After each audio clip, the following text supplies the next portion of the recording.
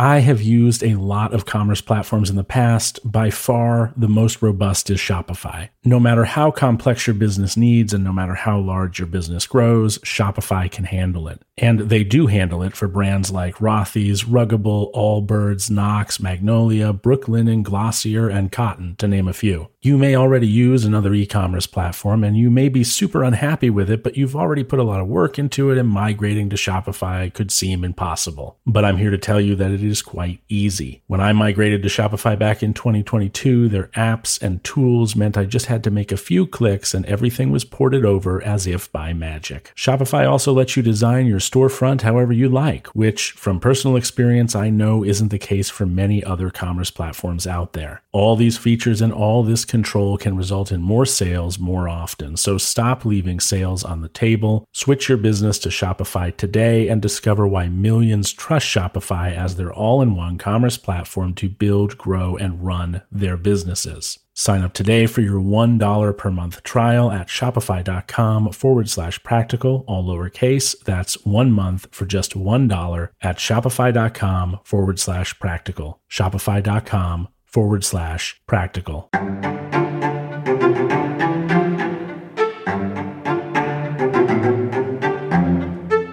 Good morning and welcome back to Practical Stoicism. I'm your host, Tanner Campbell, and I've got a podcast suggestion for you. This isn't a paid sponsorship. This is a friend of mine, and he's been doing this podcast for a while. And if you're into travel-related history, I think you'll probably like this one. Why am I sharing this recommendation on my Stoicism podcast? Because the host is a friend of mine, like I said, and it's a nice thing to do when you can do it to support your friends with a bit of free marketing and exposure. I mean, why not? And plus, I enjoy the show personally. The name of the podcast is Vanishing Postcards, and my friend Evan does a really great job with it. It's all about the history, people, and places along America's famous Route 66 interstate highway. Evan describes it a bit better than I just did in his description of the show, which is, quote, Vanishing Postcards is a documentary travel log that invites listeners on a road trip exploring the hidden dives, traditions, and frequently threatened histories discovered by exiting the interstates.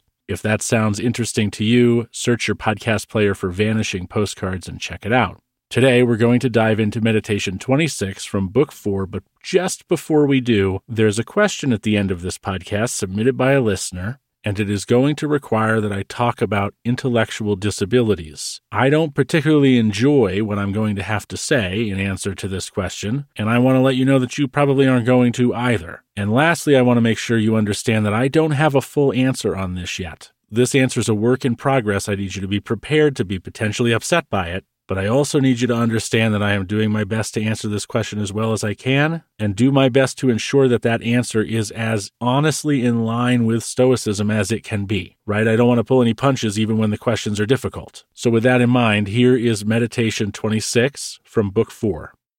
Hast thou seen those things? Look also at these. Do not disturb thyself. Make thyself all simplicity. Does anyone do wrong? It is to themselves that they do wrong. Has anything happened to thee? Well, out of the universe from the beginning, everything which happens has been apportioned and spun out to thee. In a word, thy life is short. Thou must turn to profit the present by the aid of reason and justice. Be sober in thy relaxation. In other words, you see those things over there? Yeah, who cares? Look at these things here instead. Pay attention to yourself instead. Mind your own business and don't disturb yourself by paying attention to the latest trend or the gossip machine or whatever it is you're looking off at over there. Maybe you're looking over there and judging what someone is doing. You think they're doing something wrong. Well, take solace. For that person over there only does wrong to themselves, to their virtue. You're not harmed by them. And if you're not harmed by them, why are you concerning yourself with what they're doing? And here I should say that what Marcus is getting at here is a kind of idle busybodiness. But if the person over there is being cruel to someone, perhaps they are beating someone severely or stealing from someone, in that case you should notice it and you should be concerned and reason whether or not you can do anything about it. And if you can, reason that you should go and do whatever it is that you can do about it. This meditation isn't asking us to ignore the cruel treatment of others. It's asking us to stop focusing on others and start focusing on ourselves. While you're focusing on yourself, has anything happened to you? Maybe something you view as a wrongdoing or an unholy trespass? Okay, well, wrong things happen to everyone in an indiscriminate manner. They're happening all the time, everywhere, to everyone. And the universe isn't punishing you, or in most cases, giving you anything that it isn't giving in kind to everyone else. Someone called you a dirty name? Okay, well, zoom out. How many people do you imagine that happens to every day? A lot? Okay, great. You're not alone. But also, can you control what people call you? No. If virtue is the only good, can mean names hurt you? No. Indeed, mean names only hurt the person saying them because it degrades their character. And that is going to bring me to the listener question I mentioned at the outset. I don't have a recording for this question, but I'm going to answer it anyway. Remember, also, if you would like to submit questions to this podcast, do not email me. I am now getting something like 20 emails a day, and I cannot keep up. I cannot answer them all, which makes me not want to answer any of them because it wouldn't be fair to answer some and not the others. So that is not how I'm responding to questions anymore. I will not answer you if you email me. It's nothing personal. It's just, as I've described, it's too much. Instead, leave a message at podinbox.com/stoicism. There's a link in the show notes for that. This way, answering your question becomes part of my production process, and that's what I really need if I'm going to keep answering questions. So podinbox.com/stoicism. If you sent me an email and I haven't replied, this is why. So check that link out in the show notes and send your questions there. So this question comes from a listener by the name of Voy, V-O-Y, and I'm going to paraphrase what they asked. The Stoics say that virtue is the only good, and if nothing can hurt our virtue, nothing can hurt us. But what if someone hits us really hard in the head, and they inflict brain damage on us? The way we think would change, and maybe we couldn't think well anymore. So wouldn't that be bad? This is a really good question. It's also one that is going to lead us into a necessary conversation about the mentally disabled and how they relate to Stoicism or how Stoicism relates to them, which could get really sticky really quickly. So before I answer, again, nothing I'm about to say is intended to offend, and I'm going to try to deliver it so that it doesn't, but I might louse that up, and I hope you'll forgive me for it. I'm trying to answer this according to Stoicism. So first, to the question. If a person hits us in the head and damages our mental faculties so severely that we simply cannot function the way we once did, and we become more like an individual with an intellectual disability, has the person who hit us harmed us? You should probably be sitting down for this answer, but the answer is no. Okay, but how? If they've taken away our ability to be virtuous, because we can no longer intellectually function at what might be thought of as the normative human level, how have they not hurt us if virtue is the only good? Because they haven't hurt our virtue, even if they've robbed us from the ability to have it. The Stoics would have looked at the past, pre-injury version of us and said perhaps, they were a person of virtue, they were on the path. And then at the present version of us, intellectually damaged by this hit to the head, and said, they are no longer capable of being virtuous. But they would have also said, they are not unvirtuous due to any fault of their own, and we need to care about them far more now than we did before. They need our help. The assailant wouldn't have damaged our virtue, but they would have nullified our ability to continue to develop our characters and thereby obtain virtue. The assailant also would have very much damaged their own virtue, with the caveat that hitting us was intentional. If they hit us accidentally, like maybe they dropped an air conditioning out of a window while they were trying to install it and hit somebody down below on the head and that inflicted this damage, well, they haven't damaged their virtue because they didn't mean to do it, but the assumption here is that they meant to do it. This raises a question about the intellectually disabled. Can someone who is intellectually disabled possess the only thing worth having, according to the Stoics? Virtue. This is not an answer I take any joy in giving, but it would seem no. It would be the opinion, based on what I've read, it would be the opinion of the ancient Stoics that a person suffering from an intellectual disability would be unable to do the intellectual work necessary to develop a virtuous character. This is not an easy thing to say, and it's probably not an easy thing for you to hear. But the Stoics did not ostracize people like who I've described above. Quite the opposite, in fact. These individuals deserve perhaps more kindness, more caring, more thoughtfulness than any other human being because their condition is the very worst of conditions. Worse possibly than being vicious, although not literally the Stoics wouldn't have said that, but I would think that, because they are completely incapable of achieving eudaimonia or developing a virtuous character. To the Stoics, this would have ranked incredibly high on the list of dispreferred indifference. It may have even topped it. To lose one's faculties and go on living is incredibly dispreferred. The Stoics would have thought of the inability to intellectually function at a normative human level to be an absolutely awful thing.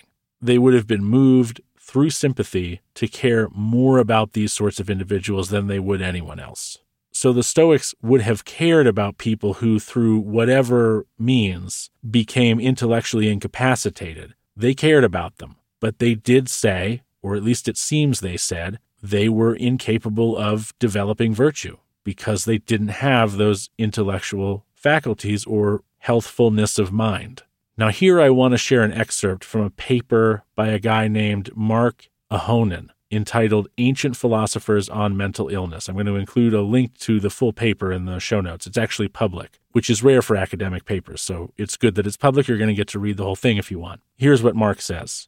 Yet some Stoics apparently believed that the sage would not succumb to mental illness, come what may. Diogenes Laertius notes that there were differing opinions on this. Chrysippus says that virtue can be lost, while Cleanthes says that it cannot. Chrysippus says that it can be lost as a consequence of drunkenness or melancholy, where Cleanthes says that the firm apprehensions prevent its being lost. What is at stake here is the invulnerability of the sage's soul. Chrysippus, the founding father of mainstream Stoicism, asserted that the sage's soul was by no means invulnerable. If it was affected by drunkenness, a bout of melancholy, or a dose of powerful drugs, it lost its hard-gained virtue, that is, its state of epistemic and moral perfection, and was rendered into a kind of subhuman condition that was neither virtue nor vice.